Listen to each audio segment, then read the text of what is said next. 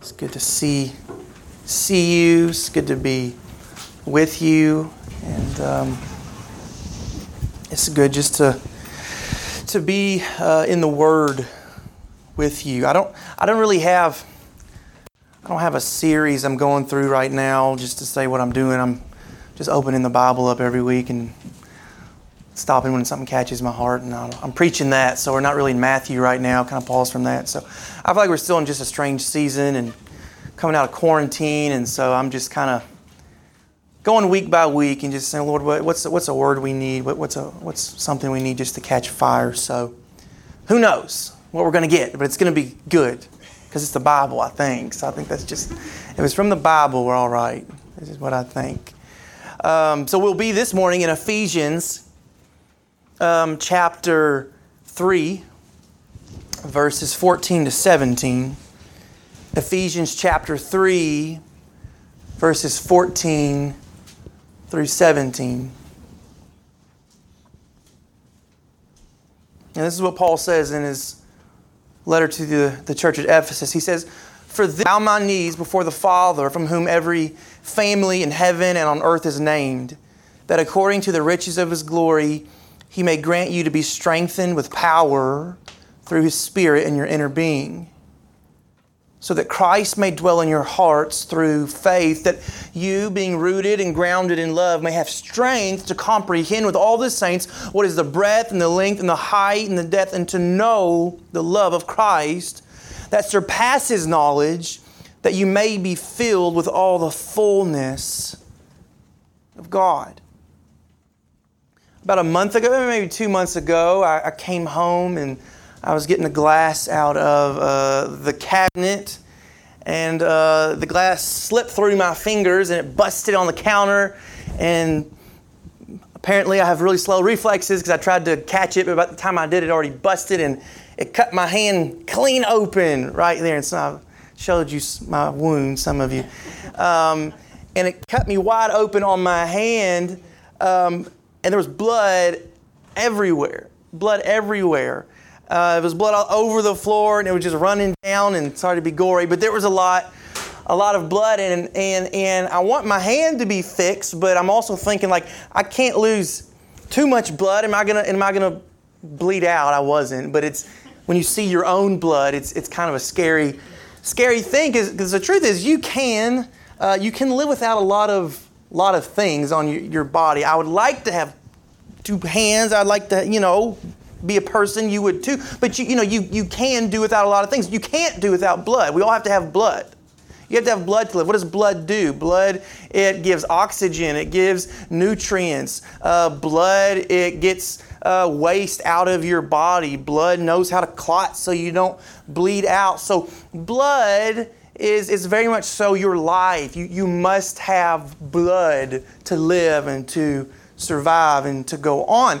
And in the same way, Paul, he's praying for the Ephesians because he knows what they need spiritually to thrive, what they need to survive. He knows what they cannot do without.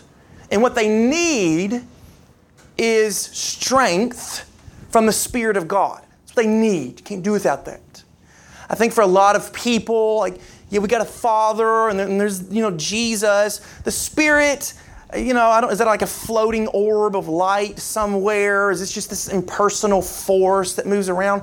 And the Spirit's not. The Spirit is a person. And that Spirit, that person, He knows exactly what you and I need to keep on in the Christian life. He's the only one that has it, and He has it in full supply. So friends, do we know the Spirit, and do we know what we need from the Spirit, what we need to be supplied, strengthened by, not just to survive, that's not what Paul wants, but to flourish in the Christian life. That's this very profound, very sober prayer on Paul's behalf for the Ephesian Christians, spiritual strength. Verse 14. He says, "For this reason, I bow my knees before the Father, from whom every family in heaven and on earth is named, that according to the riches of His glory, He may grant you to be strengthened with power through His Spirit in your inner being. So what is this reason? What reason, Paul, are you getting down on your knees in this great reverence that your prayer, it's not passed over, but God would quickly supply it? Well, in general, Paul's talking about the gospel. And if you've read through Ephesians, and you should, it's a short little letter, he's praying specifically for the mystery of the gospel. And that mystery was that Jesus was going to bring a salvation, not just for Jews, but Jesus was going to bring a salvation for Gentiles. It's you, unless you're a Jew. I don't think any of us are, but if you're Jew or Gentile, it's God's salvation for the whole world. Jesus was going to bring peace between God and man, and between man and man. Jesus' blood would be enough so that you and I could be called, Paul says earlier in Ephesians, members of the household of God. Think about that privilege statement. You could be called a member of God's house. Saved from the wrath of God. Saved from the ruling power of Satan. From the course of this world. These are phrases he uses. He says, you were like the rest of mankind. You were like the rest. But being at war with God and man, you have been lifted above the fall. And lifted above the fall for Paul is a precious thing. And I want us to grab onto this. It's not a small thing. For Paul, you read through all his letters, it's a precious thing to be called a Christian. It's a precious thing to be called a member of the local church. And so that's why Paul's on his knees. He cares about their welfare. He's got deep affection for these fellow Christians. So what does Paul do? And this is the greatest thing Paul can do for them. And let me say to you, it is the greatest thing you can do for yourself, and it is the greatest thing that we can do for one another. He prays. And he prays specifically that the Christians in Ephesus would not have a partial Christian experience, but they would have the full reality of the gospel in their life. And that's at risk, always. It's at risk because there's so many forces trying to cheapen that experience, if not altogether wipe it out. So Paul prays. To whom does Paul pray? Paul prays to the Father, who is the Father of every family in heaven and on earth. And what does that mean? Well, it's just to say, God the Father is Father of all. Any father, any father that is a father, you have fatherhood because it started with God's fatherhood. So every family, every creature in all creation, it started with the Father. So if there's anyone who has the power to supply what the Ephesians need, and if there's anyone who cares, it would be this Father who has put together this Christian family in Ephesus. That is to whom he makes this petition. And the petition is for unlimited resources to strengthen these Christians with the power of the Holy Spirit in their inner being. All right? So that's what the prayer is for. But for what? What do you and I need, okay? Two things I want us to see this morning. First thing, you and I need to be strengthened by the Holy Spirit so that we have power for believing. You and I need to have power for believing. He says in 16 that according to the riches of His glory, He may grant you to be strengthened with power through His Spirit in your inner being, so that Christ may dwell in your hearts through faith.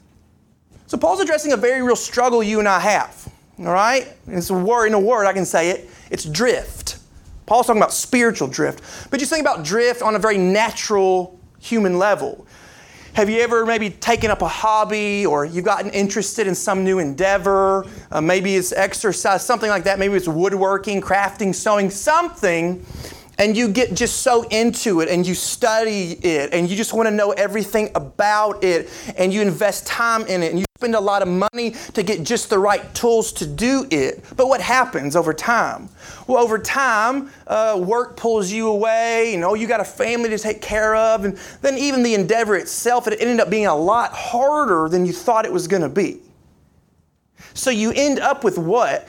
You end up with a lot of good knowledge about a subject. You end up with a lot of great tools for that very thing. but it's really disconnected from your life now, you see. And that is what Paul is saying to us on a spiritual level. In spiritual terms, Paul is saying it's not enough to start with God.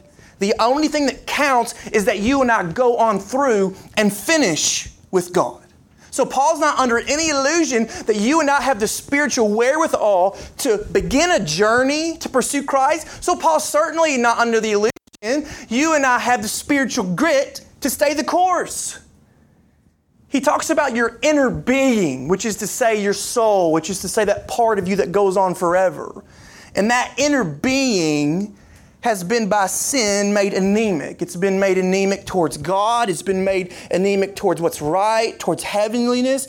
And it's that inner man, Paul says, was captive to Satan. But he says this amazing thing, God alone has made that inner person alive in Christ Jesus. So if my inner man cannot be resurrected by anything but the power of God's Spirit alone, here's what Paul's making abundantly clear. It's only the Spirit of God that's going to give you the power to keep on believing and apprehending Christ for every single moment after conversion. It's only God's Spirit and God's power. Even the faith, Paul says in chapter 2, is a gift from God to believe. And you hear that and you think, well, goodness, can I do nothing on my own? The Bible says no. You say, am I so weak? The Bible says yes, you're so weak. But it's interesting in God's kingdom how everything is upside down. Because in God's kingdom, being weak is a blessed thing. And here's why. It's a blessed thing, friends, because when you and I, when we come to the end of ourselves and we see our weakness, that's the moment where God's power, God's Spirit comes in to will and to work the might of God according to God's glorious riches, His storehouses of power to keep you and I believing, to keep you and I abiding until the end. Paul says in 2 Corinthians chapter 12, he said to me, my grace is sufficient for you. My power is made perfect in weakness. So weakness is Paul's great boast. So we can't say, I have believed once. I had faith in Christ once. I saw my weakness once. No. If you saw in one moment, you cannot be right apart from the God who is righteous. You must see in every moment you cannot be right or righteous or strong unless you have that God within you. So Christian faith is two things. First thing it is, it's deeply humble because it gives you a mirror by which you can accurately see your own smallness. You can see your own weakness. But at the same time, faith gives us a lens through which to confidently behold the power of God that's made perfect in us when we see how weak we are. So come to Jesus, friends, not for a drink. Come to Jesus for the well. Come to Jesus for a full supply in all of life, in every moment. I don't come and I leave and I come and I leave. I come and I stay, and the well is my life. Christ is the author of my faith. The Scriptures say Christ is the perfecter of my faith. He birthed me in the Spirit, and so also He'll grow me up to completion. We need the Spirit to keep on believing. We need a constant supply. You know why you and I need a constant supply? Because your flesh and my flesh is constantly at risk, not to just shirk off a little bit, but to apostatize. You say, that's gone too far. I would never. Oh, yes, you would. And so would I, be it not for the grace of God that empowers you and I in the Spirit every moment to keep us until the end. Paul says the flesh cannot apprehend the Spirit. It cannot be so. So you see what a blessing, what a great privilege it was for the Ephesians to experience the knowledge that Paul prayed this, the one thing they need. Faith, not just to grab Christ, but to hold on to Christ until the very end. What are the odds for us to keep the course? Zero. I mean, there's no chance, right? your sinful self. It constantly wants to revert. The enemy's crafty to get you down on one knee. The world wants you to conform. It wants you to conform. It wants you to conform. But the power of Christ in you and me, always, it overrides the odds. And it's a promise and it's a power that you will keep the course when the Spirit is at work in us to produce faith in Jesus. And I want you to see the language Paul uses here to kind of tease this out. It's really a precious language he uses. He says, Christ dwell in your hearts. Christ dwell in your hearts. Now that's a pretty intimate term, the idea of Christ taking up abode in your soul, right? It's one thing to visit people. You visit, it's like, can I leave? You just want to go home in your own space. But this is interesting because Paul says Christ doesn't send us, packages from heaven. What the Scripture says is that Christ dwells there. He makes His home in me. That is to say, I am the place from which Christ is ruling. He's ruling me. He's reshaping the temple of my soul into a place where He wants to be. Like Christ is in me and He's not going anywhere. It's an amazing thought. And there's been a lot of pushback, and rightly so, in the last few years about the sinner's prayer. Like if I can just get you to say, hey, if you want to be saved, just pray to receive Jesus into your heart, and you're going to be saved. Now, I agree with that because it's true. Just because you can get someone to parrot something doesn't mean they know what they said or they believe that. But at the same time, friends, verbatim from the text, if you truly see the helplessness of your situation, and you see the power of Christ's cross to save, praying and meaning that, Jesus, have a home in my soul and make it what you will, that is a powerful, saving verse, which makes it a powerful, saving prayer when we pray it that Christ would dwell forever in us. When you first start to drive and you don't have a ton of money, I can remember Jessica and I were just married and we're just, you're making it. I had a Jeep Wrangler. I love that Jeep Wrangler. It's the only car I wanted growing up. I wanted a Jeep Wrangler. I wanted a Jeep Wrangler. My dad finally bought me a Jeep Wrangler, man. But I used to run that thing on E and see how far I could get on E, and you chance it. And one time I was turning on a green light onto a busy highway, and in that turn, I'm hitting the gas, but I'm not going anywhere.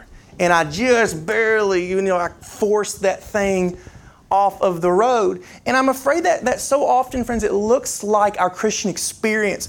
God has storehouses of power for us to thrive. Yet what do? We say, I'll have just enough to keep puttering on.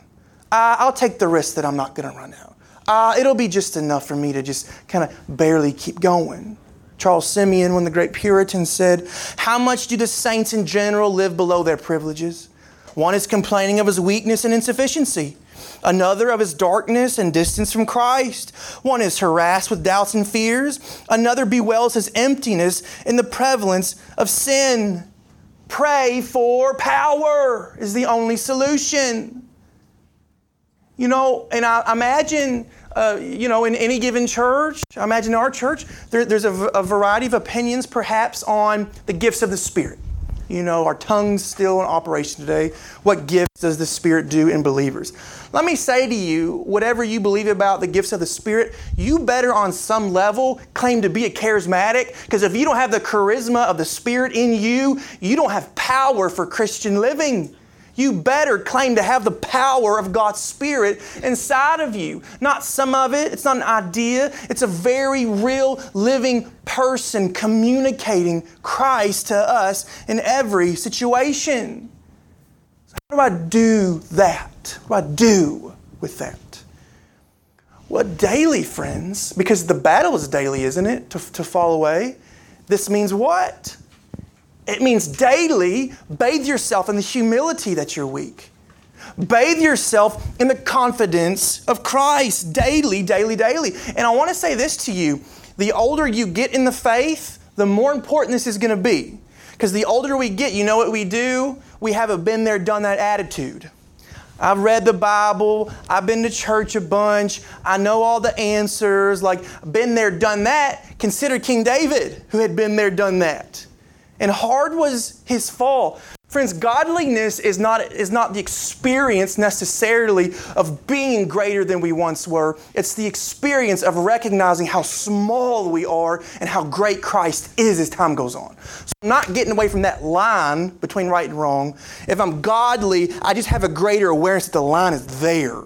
And I need that humility to see, Lord, if it be not for you alone, I will fall. Amen. So never say, been there, done that.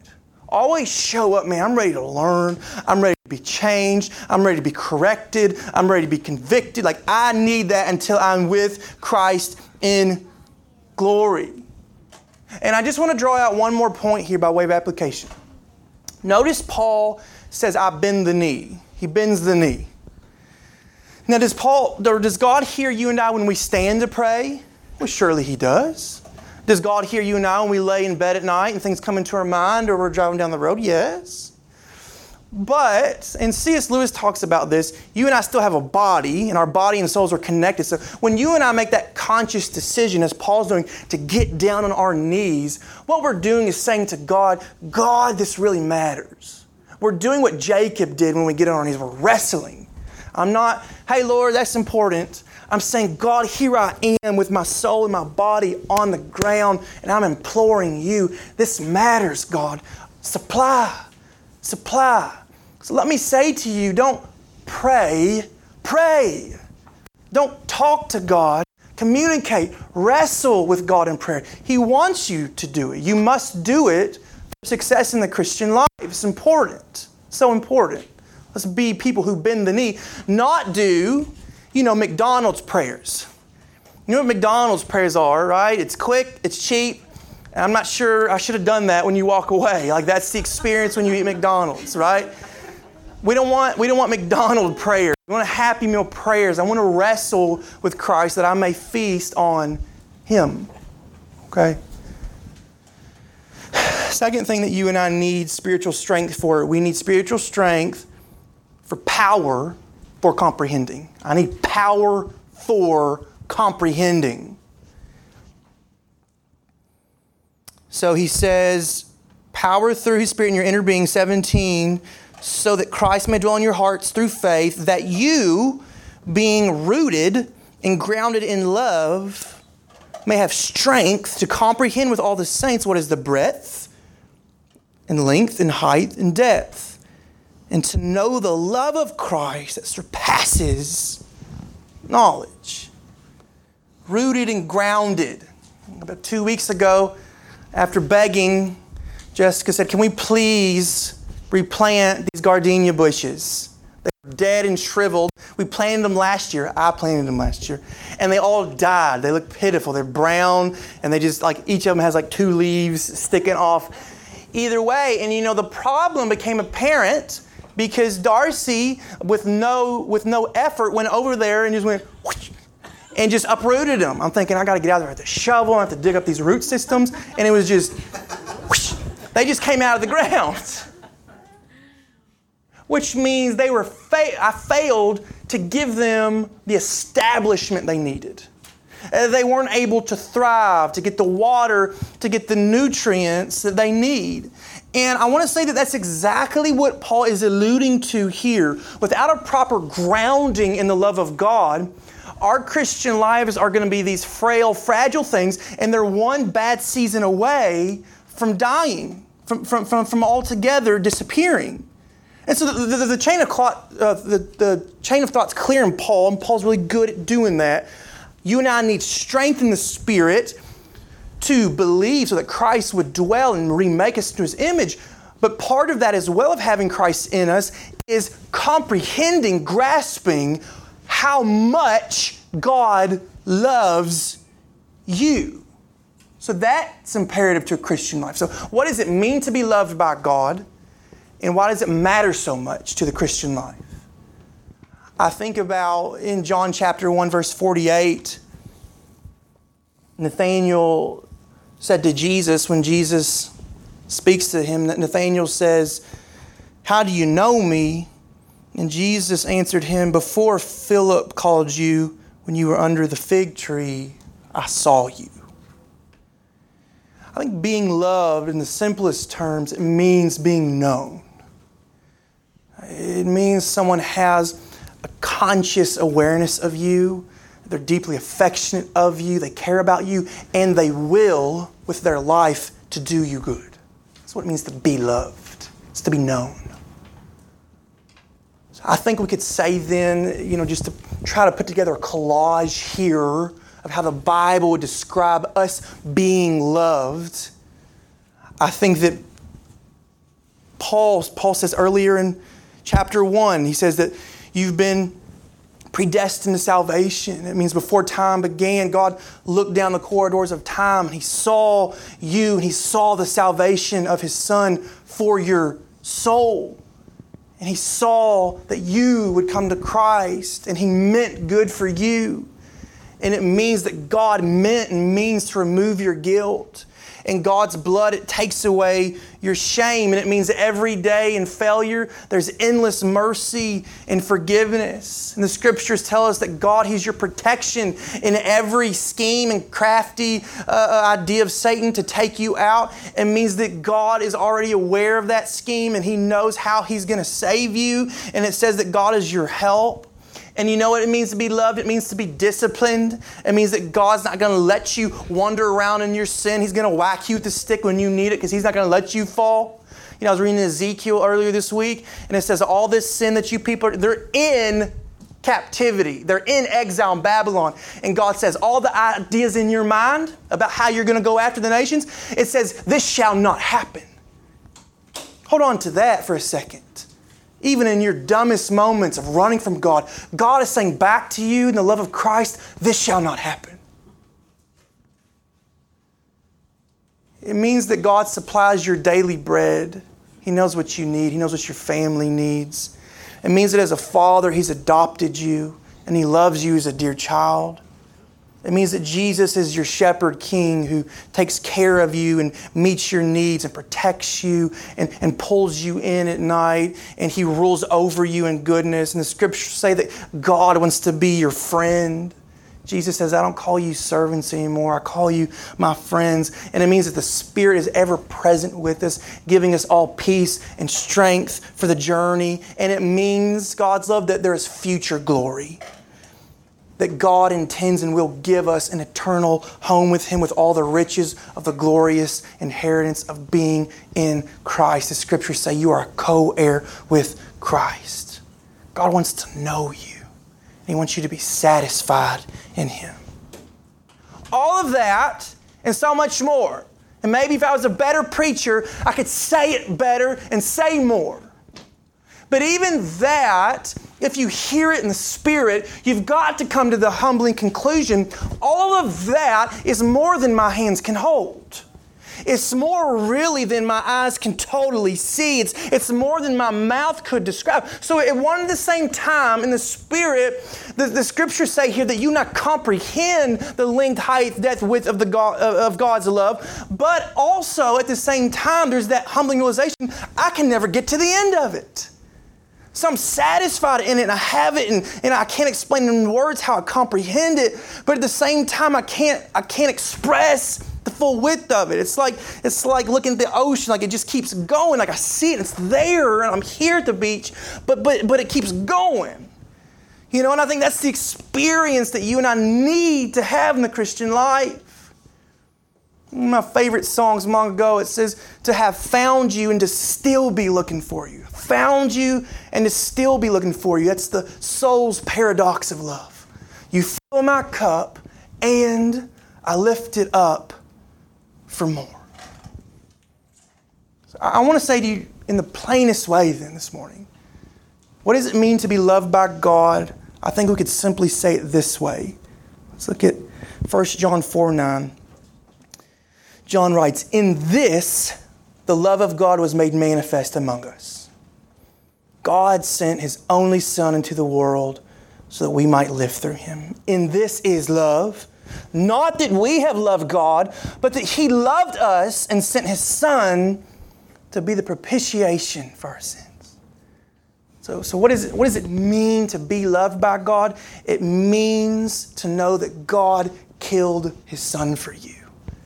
And that is God's megaphone to say, you are loved. That can be a general truth. Yes, that's part of the religion of Christianity. Jesus died on the cross. Or that can be very personal. It can be your personal experience to know and feel that Jesus bled out. Right? He didn't go get stitched up like me. Jesus bled out for you. He loves you. He loves you. So that's, I think, what it means to be loved by God. Why does that matter for the journey? Why does Paul say it matters you and I live there? 3 things. When I live in the reality of God's love for me, I keep going no matter the personal cost. The cost will be great, but the love of God I experience is so much greater than the weight of the suffering of the cross. It keeps me moving towards the end. That's 1. 2, when I live in the reality of God's love for me, I live free from sin and shame. Grace becomes my song. So with every misstep, I don't drown myself in despair and I give up, I can't do it. There's grace. God loves me. He's abundantly supplied in Christ Jesus. I can't get outside of His love. That keeps me running. I can't be drowned in despair. I've been washed clean no matter what. And 3, when I live in the reality of God's love for me, I'm set free to love others the same way. You know, because really you love others the way you perceive love. You know? And that's always so telling for me personally. And especially with my family. Last Monday, we went on a walk with the kids. Monday's my day off. I don't work on Mondays. Try not to. Stay at home with the kids, whatever. We went for a walk around the neighborhood. And I was just being short. I was just being like, get up, stop, get off of there. And I was just being very rude with my daughter and my son and my wife. And I just was short. And it just... And, you know, Jessica rightly corrected me on it, and it just hit me like a ton of bricks. Like, what am I doing? Like, I'm getting up here, and I'm like preaching the grace and the love of God, and then here I am not living that out in the context where it's most important, my family. And it's like, Lord, forgive me. Remind me of how gentle and kind and good you are to me. So that shapes the way that I am, regardless of how I am loved. Because make no mistake about it, people are going to love you wrong all the time. But if you grasp how much God loves you, it won't change your love because you know it can't be taken away. No one can take away from you the way you have been loved. You know? So it's always your choice to love like God or to choose not to do that. But when I live in the fullness and the reality of God's love, I love like Jesus loves me. There's this older preacher, and he's passed away from polio many years ago. His name was Dave Busby. He passed away in the 90s, but he told this story one time in a sermon, and the story's always stuck with me, and I love it, and every once in a while I'll go back and I'll just watch this clip because it just moves in me so much. But he told this story of, he remembers this was 33 years ago in Nashville on a Saturday. He was 11, 12-year-old boy. He woke up one Saturday, and he could see that his older brother, who was a senior in high school, really good at basketball, was out there playing with his friends. And he got in his mind, go down there and play. And he goes down, and his mom says, no, let them play. They're bigger than you. And he says, no, I'm going to go play basketball with them. So they go out there, and they all line up to shoot out to see who's going to be captains. And, of course, he misses, first time he's out. And it gets down to his older brother and someone else. And then they shoot out to see who gets first pick. And it goes on, it goes on, it goes on. Eventually, his brother wins, and his brother's got first pick. And so he says, as they all line up down the wall, he says his brother sticks out his big long arm and his finger, and he scans down that line. And he says, wonder of wonders, his finger landed on me. And he said to me, David, I have first pick, and I choose you. And he said, there on that Saturday, clear blue sky, Nashville, Tennessee, he said, I did not with dignity go and stand by his side in front of his peers. He said, in front of his peers, I walked into my brother's chest and I wet the front of his shirt with my tears. And he just put his arm around me and he just kept picking. He said, you know what I tasted that day, though it was 33 years ago? He said, I tasted what it means to be wanted. And friends, when you and I can just sit at the foot of the cross and we can block out the enemy, we can block out our own selves and block out the world, we taste what it means to be wanted by God, that He would love sinners like you and I. And it's powerful to keep us going. It's powerful to keep us saved. You are loved by God. And you need not sample the love of God. You need to savor it. So spiritual strength, at the end of it, why is Paul praying that you and I have spiritual strength? He tells us in 19. He says that you may be filled with all the fullness of God. Filled with the fullness of God. With the power of the Spirit, friends, we are enabled to hold on to Christ. And in holding on to Christ, man, we know what we lost. We know what it is to love righteousness and to obey God and to love His laws and to love His rules and to be remade into His image, to be good and to do good. And in knowing that Christ Jesus has supplied that and He hasn't judged us according to the law, we experience what it means to be loved. The very definition of love, God Himself is in us. And it's satisfying and it's good. And we just live there when the Spirit supplies it. When we ask for it, we're filled with all the fullness of God. You know, and I don't think it's like, can we explain being filled? No. Like you're just filled with the fullness of God. It's beyond words. Just, I'm full of God. And you know what happens when you're full of God? You don't have any place for any other silly treasure or trinket. When you're full of God, you taste the light of heaven and you don't desire the things of this earth. When you're full of God, you see the tactics of the enemy as weak shadows that cannot overcome your soul. When you're full of God, friends, you've got the vitality and life of Christ in you, and you're made whole and you are made complete.